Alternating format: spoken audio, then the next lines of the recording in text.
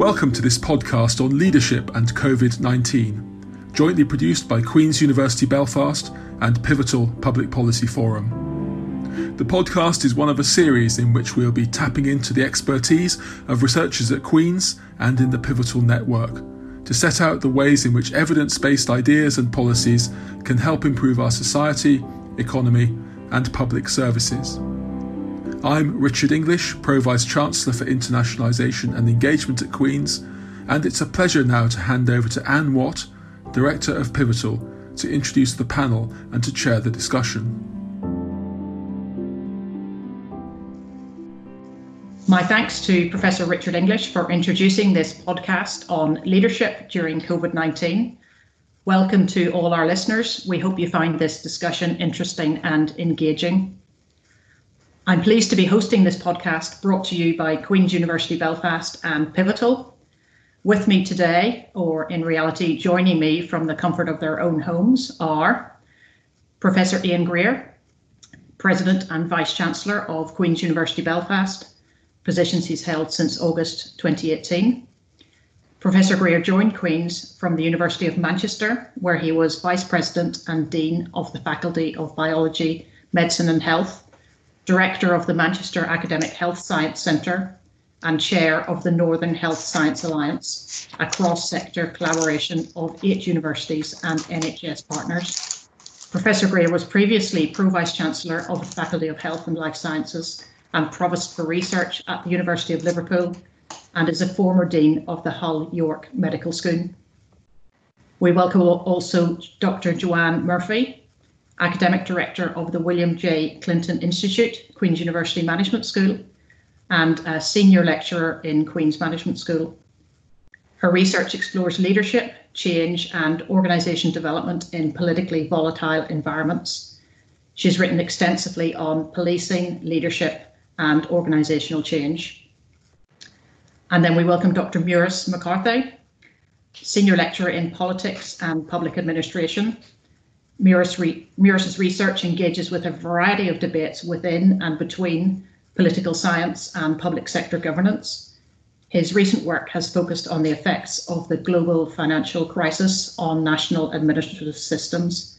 He is a member of the steering committee of the European Group for Public Administration. So welcome to you all and thank you for taking part today.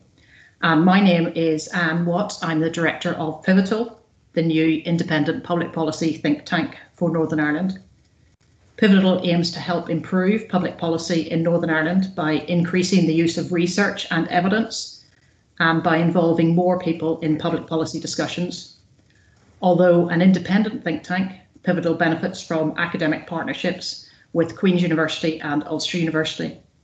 One aspect of this is being involved in discussions with academics like this podcast today about current public policy issues. So across the world, leaders in different sectors are facing perhaps the biggest challenge of their careers, whether that's in healthcare, government, business, international organisations or education, to name a few. COVID-19 is an unprecedented global shock, requiring leaders to make difficult decisions, to provide stability and confidence to those under their leadership, and to empower others to give their best in hugely challenging situations. What has the COVID crisis taught us about leadership? How have leaders differed in their approaches? Has COVID brought out the best, or maybe the worst, in leaders? To begin the conversation with our panel, I have a short kick-off question for you. So I'm just asking each of you for a brief answer at this stage. So starting with Professor Ian Greer, what would you say are the main characteristics of good leadership? Well, thinking specifically about the COVID-19 pandemic, it was really important to listen carefully, rapidly analyse the situation, and then set out the vision for where we as an organisation had to get to. But reaching that point is only possible through co-creation, working in partnership, not just with our staff, but with outside bodies. In our case, in the university, with the Department of Health, with the public health agencies, and with the health trusts around Northern Ireland to be able to make a real difference and to manage the situation. to the best for the best outcome, not just for the university, but for the society that Queen's serves. So that piece about co-creation is really important, but you've got to set the vision, the destination of where we're trying to get to as an organisation and do it in a timely manner. So from a Queen's perspective, in the immediate phase, we had to rapidly change from being an on-campus organisation to an online organisation, which we did in 3 weeks, which was an incredible achievement and only possible by that co-creation, co-development piece with our staff. Thank you. Dr. Joanne Murphy, what would you say are the main characteristics of good leadership? So I think it's really important that when we're talking about leadership, we're actually talking about the concept, I suppose, rather than leaders, because, the Vice-Chancellor makes an excellent point. Leadership is very often a collective endeavour and something that we see at all levels of organisations. It isn't just positional at the top.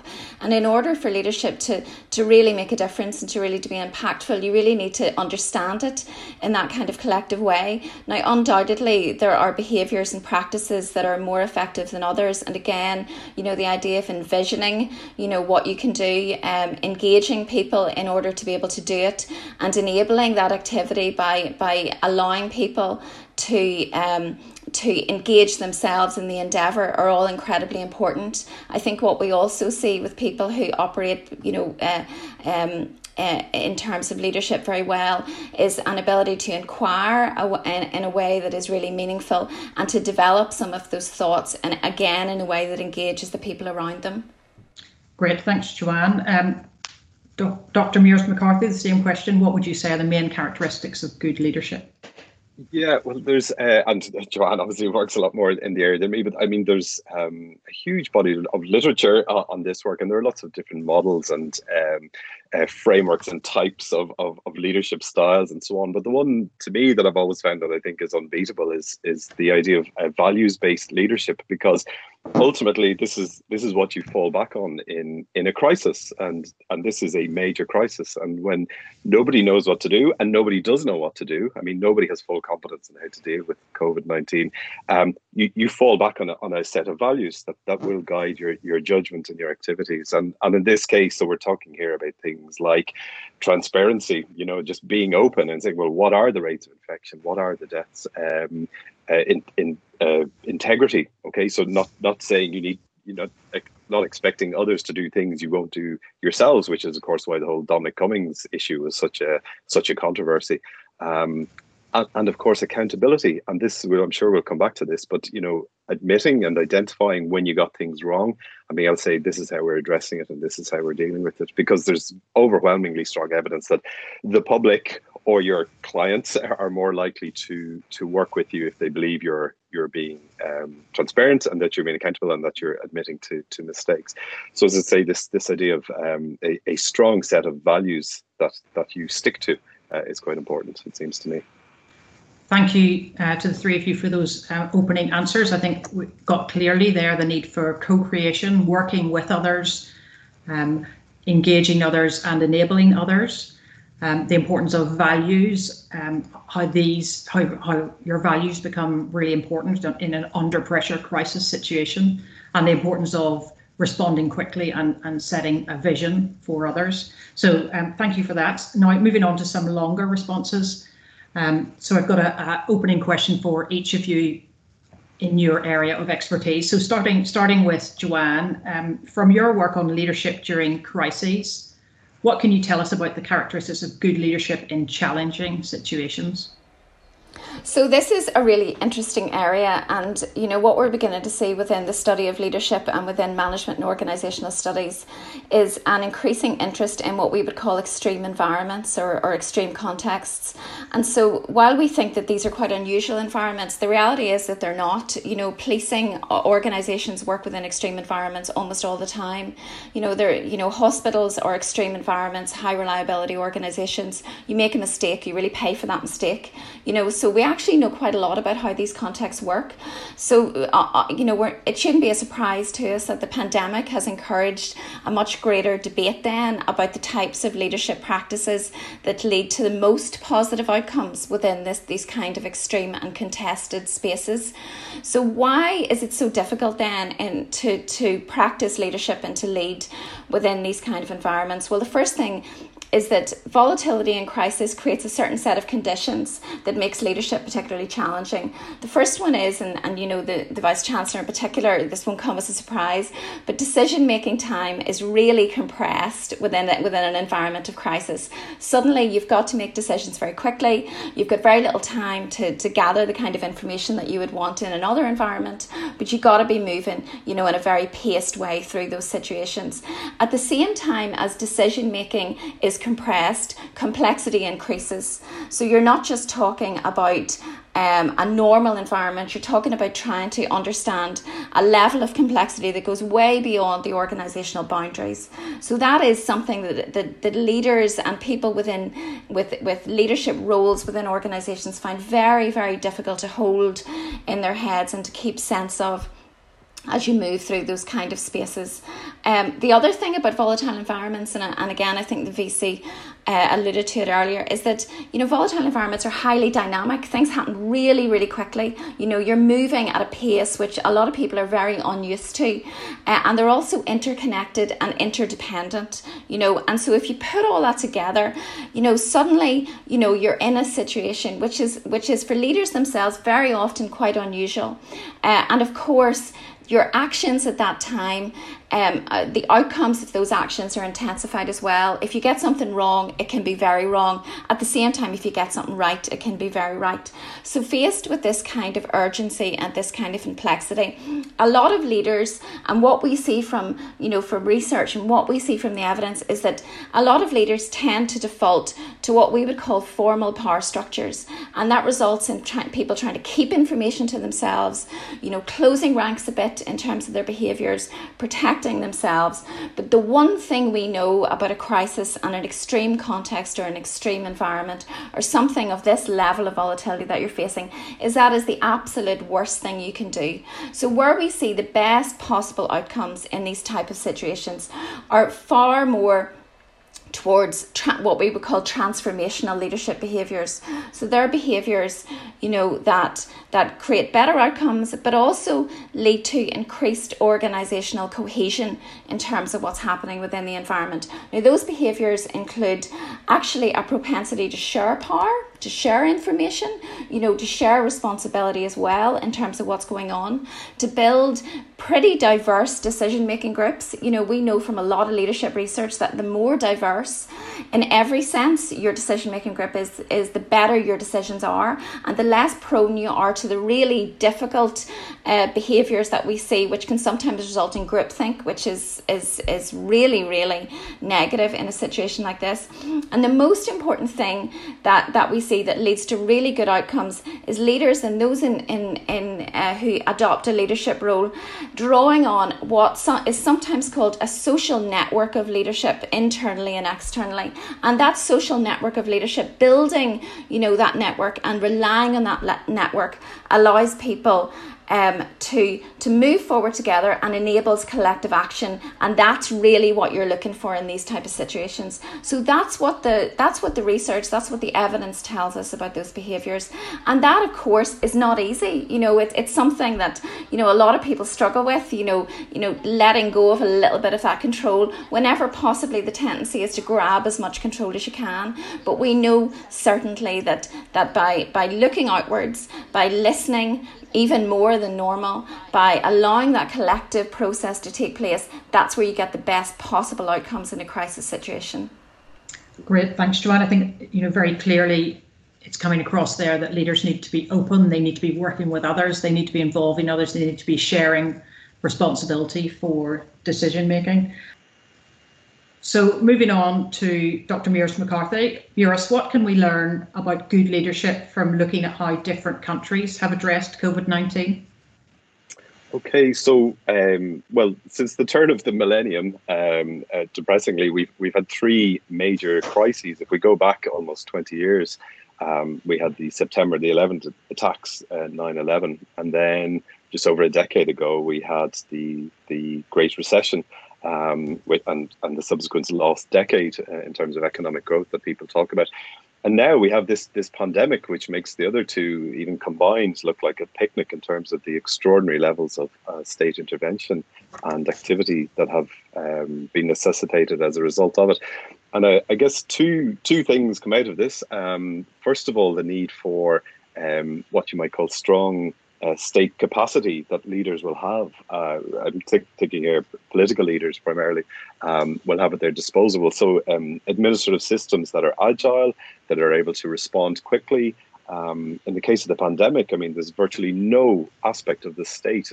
We think a lot about the public health system, but everything, central banks, defense forces, police, everything has been activated in response to the pandemic. So being able to mobilize those in a coherent way, and in some cases, it involves moving across national borders, which the virus doesn't recognize. So this is a very important element, first of all, the strong state capacity. And secondly, and we've maybe touched on this a little bit already with the Vice-Chancellor's comments about how you respond immediately to the crisis, is about how you need to bring in non-state actors. Now, this is not just because of the pandemic. This has been something that's been happening over the last 20 years, the greater infusion within governments, certainly in the Western world, of experts of different backgrounds and of from different areas, as it were. And at the moment, I mean, you only have to look at the news every evening and you will see, medical academics and so on becoming household names, and that the sort of provision of medical advice and for politicians to give way in some issues and say, look, these are the people who know better about this has been very important.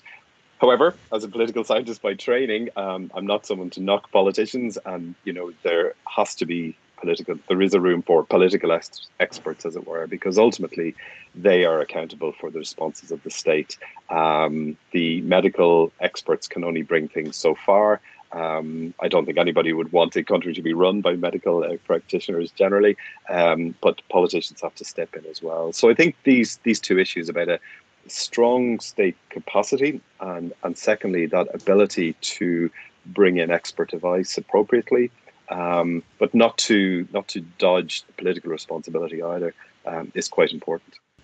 Thank you, Miros. I suppose we've seen really, really clearly that balance between scientific advice, medical advice coming to politicians, and then politicians having to make those decisions. So that's very helpful. And again, we get very clearly a theme of working together, of partnership, of sharing expertise, and so on. So moving on to Professor Ian Greer, dealing with COVID has seen universities play a distinctive role in partnership with others. Could you talk about some of the contributions that Queen's has made? Yes, very happy to share these contributions with you, Anne. And I would say in terms of delivering them, I think Joanne has captured the key approach that we've taken with regards to our approach to decision making and transparency, especially when we didn't know the answers to many of the questions, but we did have to provide as much certainty as possible to staff, even if that certainty was talking about uncertainties at times. So I guess the university response is in two components, and both had to be done simultaneously. The first was the acute response to COVID, and the second was how do we maintain the university in a position where it can respond to meet the needs of economic recovery come the autumn, when we think that most of the acute phase will have died down. So we were able rapidly to move through our major incident team into that acute response. And the impact of that is not just within the organisation, it's across Northern Ireland, I believe. For example, we've worked very closely with the Department of Health, the Public Health Agency, Health and Social Care Trusts across Northern Ireland, because we've got significant responsibilities. And again, I would refer back to the value-based approach to leadership, which is really important. Queen's University is at the centre of Northern Ireland society, the Northern Ireland economy, and we've got a real responsibility there. So we were able to graduate our medical, nursing, social work students early, so that they could join the workforce, be in the front line, make a real difference. Many of our many of our academics working in the clinical field were able to move into full-time NHS activity to fill some gaps there. We've been doing significant research work to combat the virus, with research on the nature of the disease and whether there are any drugs out there already licensed that could deal with this virus. We've done trials on interventions such as stem cell therapies to rescue the damaged lungs, or on different approaches to ventilation. So we've been playing a part there. In our engineering schools, we've been manufacturing PPE equipment. So our School of Mechanical and Aerospace Engineering have manufactured over 6,000 reusable face shields and 13,000 door openers for our local NHS and social care trusts. And of course, our academics have been offering advice and their expertise to politicians and other bodies as we try and navigate our way through that. So that's the acute response, and that came on top of the internal university reorganisation, where we switched to an online organisation, as I said earlier, delivering all our courses, assessments, examinations online. The second phase is positioning ourselves for the economic recovery. Now, in many organisations, a natural response to this pandemic, which is also bringing a serious financial crisis, as I'm sure you're aware, by cutting. And of course, we have to contain our costs. But if we look beyond that acute phase, we actually need to be investing, because Queen's is at the heart of the Northern Ireland economy. We drive £1.9 billion of economic impact every year. And we do that through both skills development and our research and innovation, which does lead to significant economic growth. So while we had to deal with that acute crisis and contain costs and do things efficiently and rapidly progress online, we also had to have an eye to the autumn, to when the campus reopened. We had to listen to our students, both home and international, telling us that they didn't want an online experience. They wanted a campus experience. So how did we reopen our campus? How did we make sure that our researchers were still in position, able to start working to drive the economy forward? How did we ensure that we were meeting the needs of society? Because in an economic downturn such as this, there is usually an increased interest in people pursuing educational activities to develop their own careers. So the second part of our component has been to be looking ahead, to try and predict that. And a good example might be some short courses we've introduced very rapidly in software development and in supply chain management, to reskill people and take them from one sector of the economy into another with a postgraduate certificate course that allows them to access a new career, a career in a knowledge-based economy as we emerge from this crisis. So we didn't have these courses 2 months ago. We rapidly developed them, we marketed them, we got support from the Department for the Economy, and for our first course in software development we had over 700 applicants, and we were able to increase the number of places and offers from 100 to 150. And we need to do more of that short-term response to build skills, as well as make sure we've got a fantastic graduate pipeline being developed, and of course couple that with our research. So those two phases have been important, and that acute response, how we transitioned online, how we dealt with the issues, but also more forward-looking to prepare for our responsibility in leading the economy out of this recession. Thank you, Ian. And I think very clearly there we get the need to look beyond the immediate crisis.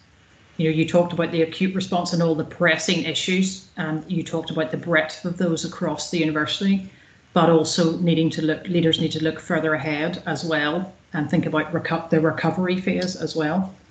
Okay, so moving on from that really interesting conversation so far. So thank you for your contributions. So I'm going to ask Joanne now. A feature of strong leadership is recognising mistakes and learning from them. How have we seen examples of that during COVID-19? So isn't this a fantastic question, because this goes right to the heart of some of the big challenges around leadership at the moment. I mean, one of the things that we do see is leaders who are able to recognise, admit, and then, take action in relation to mistakes or errors that have been made. But at the moment, there is very little tolerance for leaders admitting mistakes. And that creates real challenges in terms of governance and how we're able to properly govern. And I'm not just talking about political governance here. Muris is far better versed in those kind of issues than I am. But it creates issues at organisational level. And I think that's something that we have to think about. The ability for people to be able to say, well, something, in that instance, I got it wrong, and this is what I'm going to do to try to fix it. So if we set that aside, I suppose, for a minute, one of the things that I've thought has been incredibly interesting about this process and about the COVID-19 pandemic and the difficulties that are around it is the leadership that's been provided by supranational organisations. So if you look at the World Health Organization in particular, there was a very famous interview done by, I think his name was Dr. Michael Ryan, who's originally from Ireland, talking about his experience in terms of the Ebola epidemic. And he talked about the most important thing is about learning from your mistakes and the mistakes that they had made in relation to other epidemics in the past. And he said something which I think was really, really interesting. He said, you must be the first mover. If you need to be right before you move, you're never going to win. The greatest mistake is to be scared to make a mistake. And I think that goes again back to this idea of decisive leadership, of being brave enough, of having the courage, to move forward. We say within leadership development courses to people a lot of the time, you can't be scared to make a decision. You have to make a decision.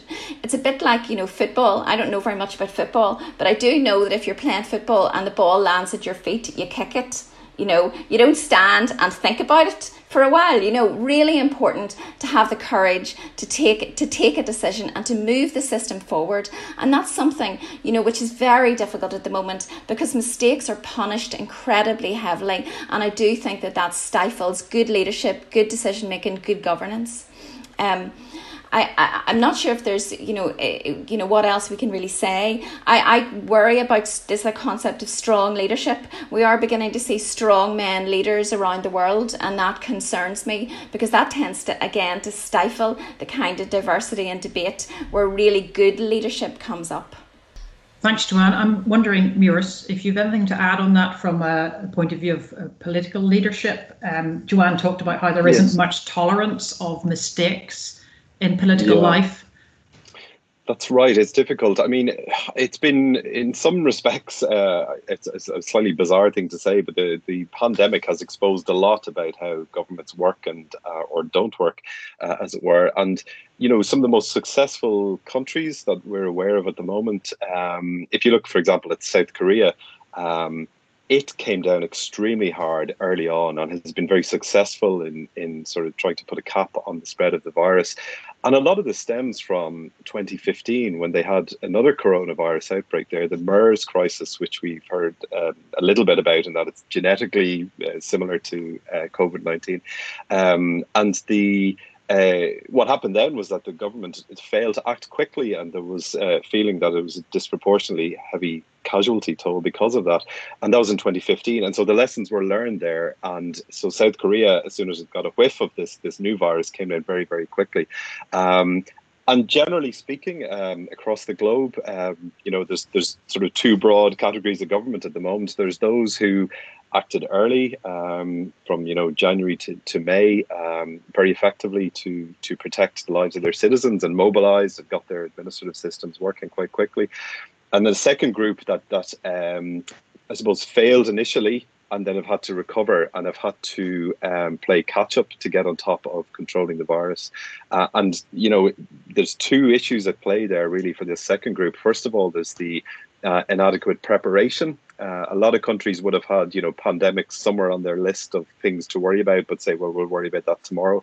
And secondly, as we've already discussed, the not responding in the right way with the wrong strategy and, leaving it to others or leaving it to somebody further down the hierarchy, but not taking it seriously enough early on and recognizing the gravity of the situation. And I think, there's going to be a lot of lessons learned out of this for states about the reality, I guess, of some of these global crises that, we keep talking about it, but, no state is immune to issues like global pandemics, of course. I think really interesting, you mentioned there, Muireann, the state of preparedness of different governments and how some governments from past experience could see what was coming and were much more, I suppose, informed perhaps about what was coming. Moving on to Professor Ian Greer, most organisations of any size, businesses, governments, public bodies, universities, will have contingency plans in place for crisis situations. From your experience, how effective were these plans in helping leaders deal with COVID-19? Well, I think they were effective to a point, and I say to a point because this is an unprecedented time with very uncharted ways to manage it. And picking up Joanne's footballing analogy, although the ball might land at your feet, the good footballer has seen the pass coming, whether it's a short pass or a long pass, scanned his horizon, and really importantly, he knows where his team members are.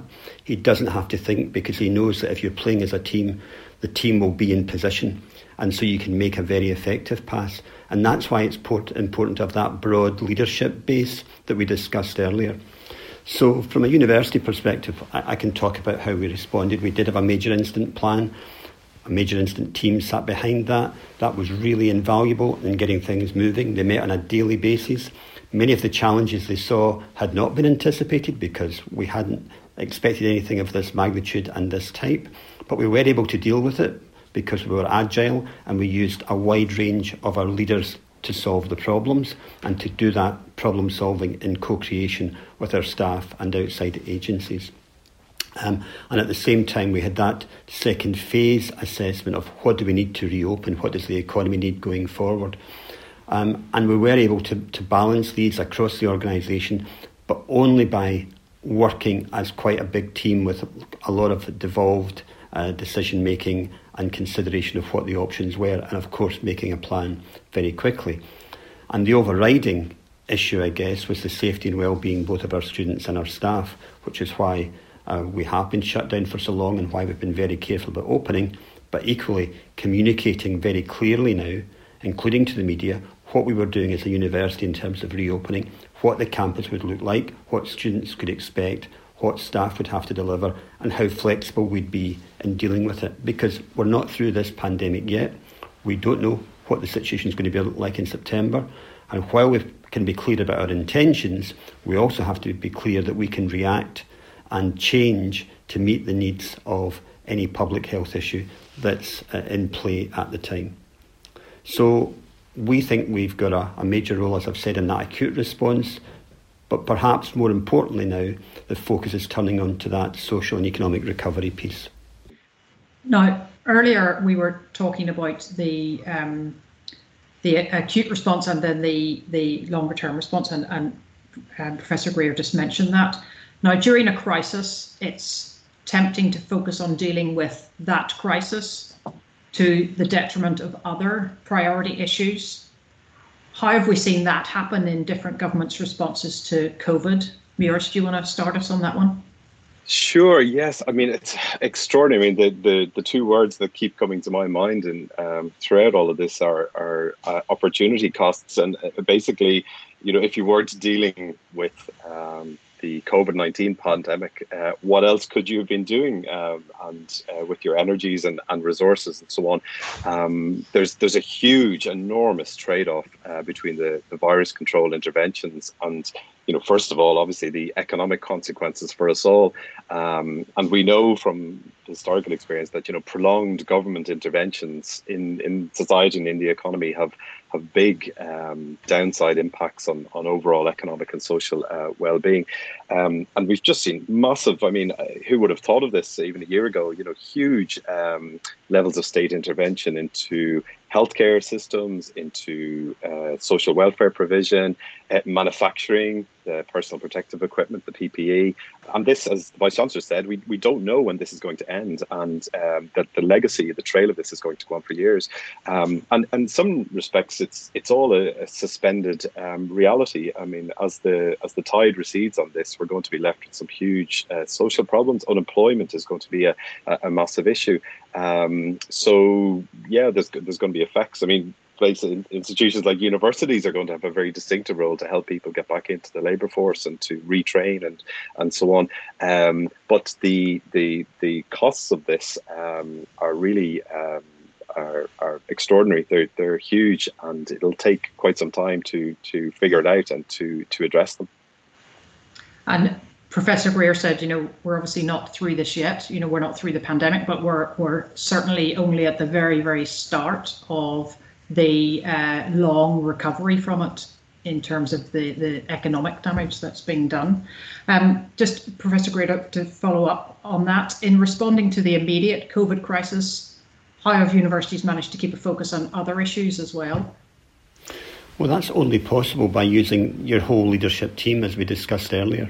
There have been so many bases that we had to cover, and some of them had been unpredicted, that we did have to function as a team, taking responsibility for areas such as the strategy for emerging in the economy, taking responsibility for developing these new courses to respond very rapidly to the needs of the economy and reskilling, thinking about the acute response, the health on campus issues, how do we market the university for international students. It was very wide ranging. And so you can only deal with that well using the whole devolved leadership team to take things forward. And of course, every organisation will make mistakes, and some of these mistakes won't be evident until we look back and we analyse this. But I would agree with the points made, I think, by Joanne about the speed of response that's needed here. And that was true both for the acute phase and indeed for the recovery phase, where we've been making decisions quite quickly about reskilling courses, about what type of campus we want to have, about how we're going to get our international students here. Indeed, we've started running our own flights direct from Beijing to Belfast International to get international students here bypassing London. So we've been making a lot of very quick decisions based on the information that we can have, with both a short-term view for the immediacy of the problems on campus and a longer-term view to the needs of the economy. Thinking about these economy needs and looking at our responsibility, we've got to drive this economy, and we can do it directly and indirectly. So indirectly we could drive it, for example, by developing some of our capital projects, bringing in business to the construction industry in Belfast, which would be very welcome. We can also do it by that reskilling piece, and we can do it by maximising the number of students from Northern Ireland who want to stay here this year. They don't want to emigrate, as it were. And as you know, we lose about 5,000 students from Northern Ireland each year to Great Britain for their education. How can we possibly maximise our numbers to keep people in Northern Ireland who want to stay, who want to go to Queen's or Ulster for their university? So we've been working very hard with the Department for the Economy to look at how we offer the maximum flexibility on our student numbers, really to drive that forward. Now, a big opportunity that we have in that partnership field are the city and regional growth deals for Northern Ireland. They're all on the table, they're all at different stages, but we've got an opportunity to make a real difference. The Belfast Region City deal, for example, is worth well over £800 million of new investment to the city region. That can be transformative. If we can put that in play very quickly, think of the construction work that will bring. Think about the new investment in companies coming here to take advantage of the innovation opportunities in creative industries, in advanced manufacturing, in health research, in digital technologies, areas where we're really strong already. So if we could bring forward that investment and do it very quickly, have that high-speed decision-making that we talked about, we can really start to emerge from this as a different Northern Ireland in a better position and meet the needs of our population, both economically and socially. But we only do it by working as a team, a Northern Ireland team. And I think it's really important in addressing the chronic problems that we're going to face here if we do it as Team Northern Ireland. Yep. Thank you for that, Ian. I think that chimes very well with a report, Pivotal, published just this week about a new economic vision for Northern Ireland, where the Northern Ireland Executive needs to respond not just to the problems of COVID in terms of the immediate impact, but also the much longer standing weaknesses in our economy, like low productivity and competitiveness and low levels of skills. And you've talked there about some very important ways that we can do that. Moving on to a slightly different way to look at this, Joanne, I want to ask you, thinking about different leadership approaches, have we seen gender differences in how male and female leaders have dealt with COVID? So this is a big area of discussion at the moment, and you can, even from a scan of the news and the media and different country responses, you can understand why people are beginning to think about it. I suppose, to start off, we know that in general, and these are all generalisations, so I don't want anyone coming at me and shouting at me that they don't behave like this, but in very general terms, we know that men and women tend to lead differently. That's one of the things that we're pretty clear about, and that the evidence is pretty much there from the research. research. We also tend to see that what we would call transformational leadership behaviours, so this idea of sharing information, of bringing people into the leadership circle, of trying to work collectively, tends to be something we would see in female leaders during processes of upheaval more than we would see in male leaders. And we know that these transformational behaviours in crisis, are certainly more successful and achieve better outcomes, and also really importantly increased organisational behaviour and increased organisational cohesion. So the sort of collective, the collective practices that we talked a bit about earlier are really important and really significant. So whether you're from whatever direction you're coming at in terms of gender, I think the most important thing is to look at these particular practices, which all leaders, which are available to all leaders, and to look at how they can be better used within organisations that are facing any kind of a crisis or a volatile environment, and that is about, sharing power, sharing information, and building these diverse decision-making groups, that we've mentioned already.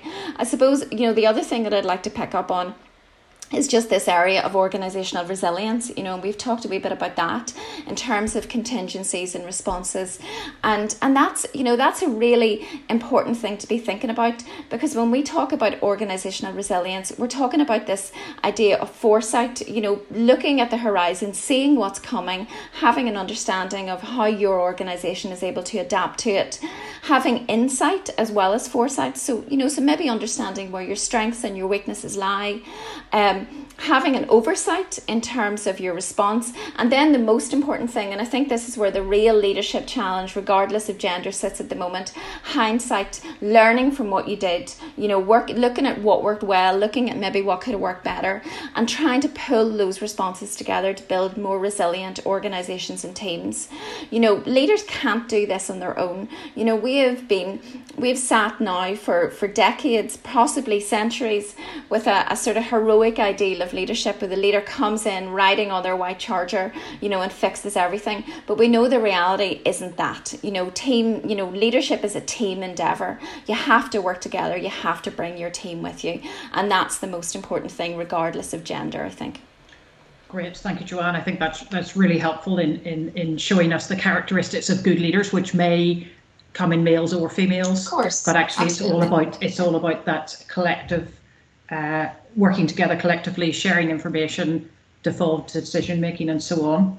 Now, moving on to Muiris, just a couple of questions left, I think. So, Muiris, COVID-19 landed very shortly after the Northern Ireland Executive was re-established following 3 years without government here. What do you think political leaders in Northern Ireland have learnt from dealing with COVID-19, and what does that mean for government in Northern Ireland going forward? Yeah, it's certainly been a very sharp learning curve for those who are new to office, or indeed those who already had experience of office here, because of the scale of this. But as you say, in January, the New Decade, New Approach document was launched, and it does feel a little bit like a different lifetime at the moment. At the time, the issues were there's classic industrial relations matters were to the fore there, in nurses and teachers' pay, police numbers. Brexit issues. Brexit remains rumbling on in the background.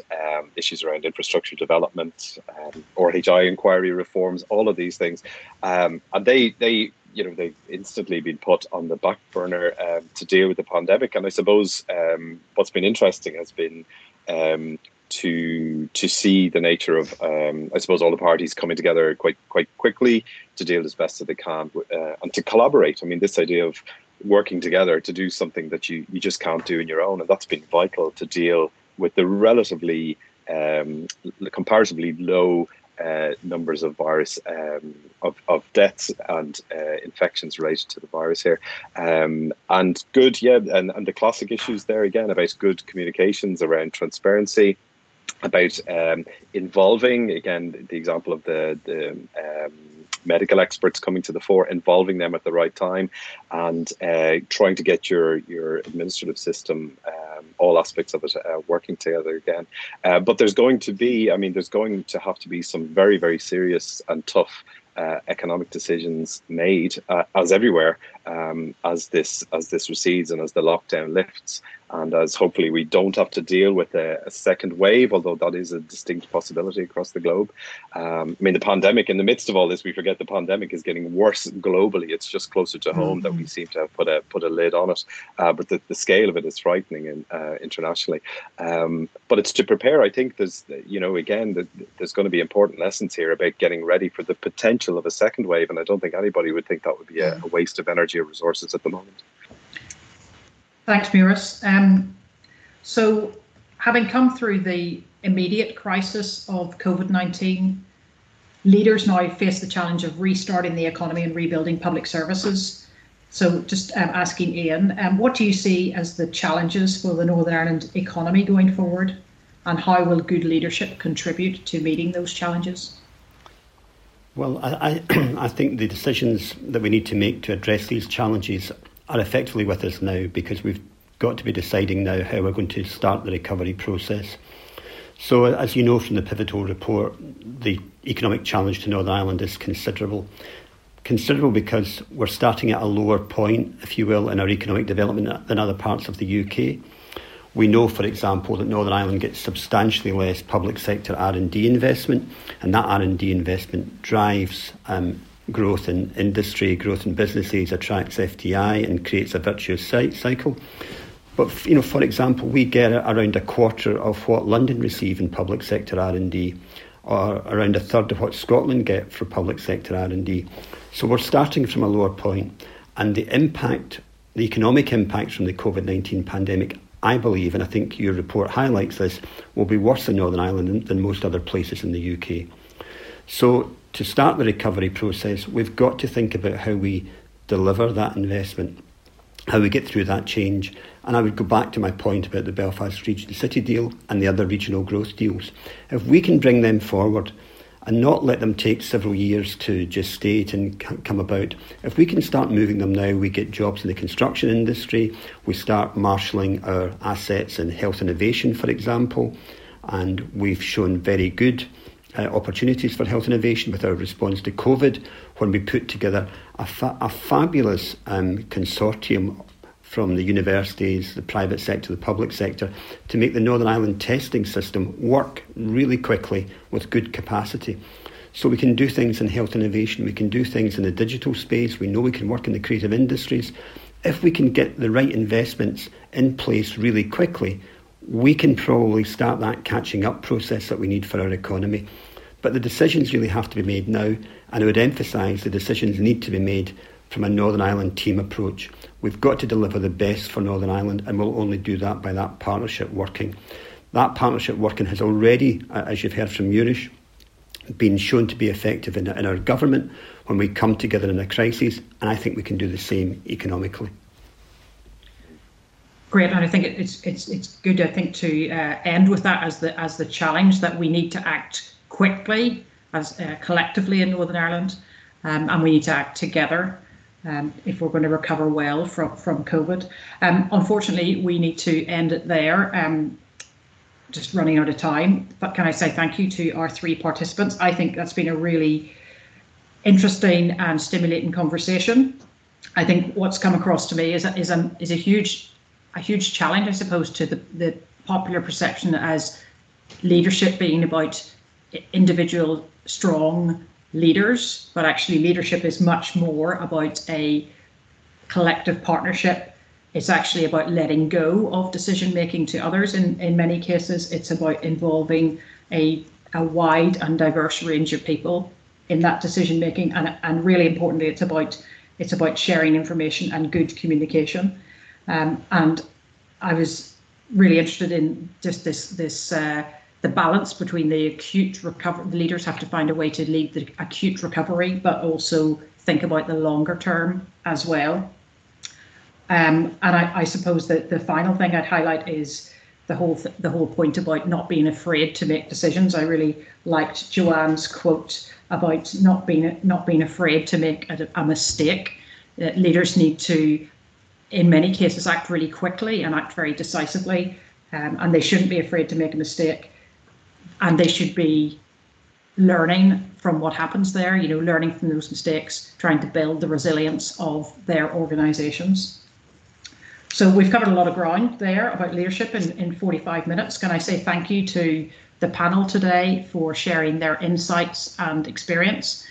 It was certainly an interesting and stimulating and I think challenging conversation. So thank you to Professor Ian Greer, Dr. Joanne Murphy and Dr. Muireann McCarthy.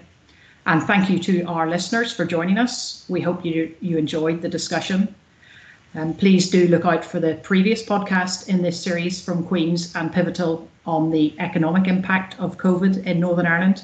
It's well worth a listen as we think about how the economy here recovers. Join us for the next podcast in this COVID-19 in Northern Ireland series from Queen's and Pivotal, which will be about the impacts of COVID on education. So there's plenty to talk about there. Thank you for listening today.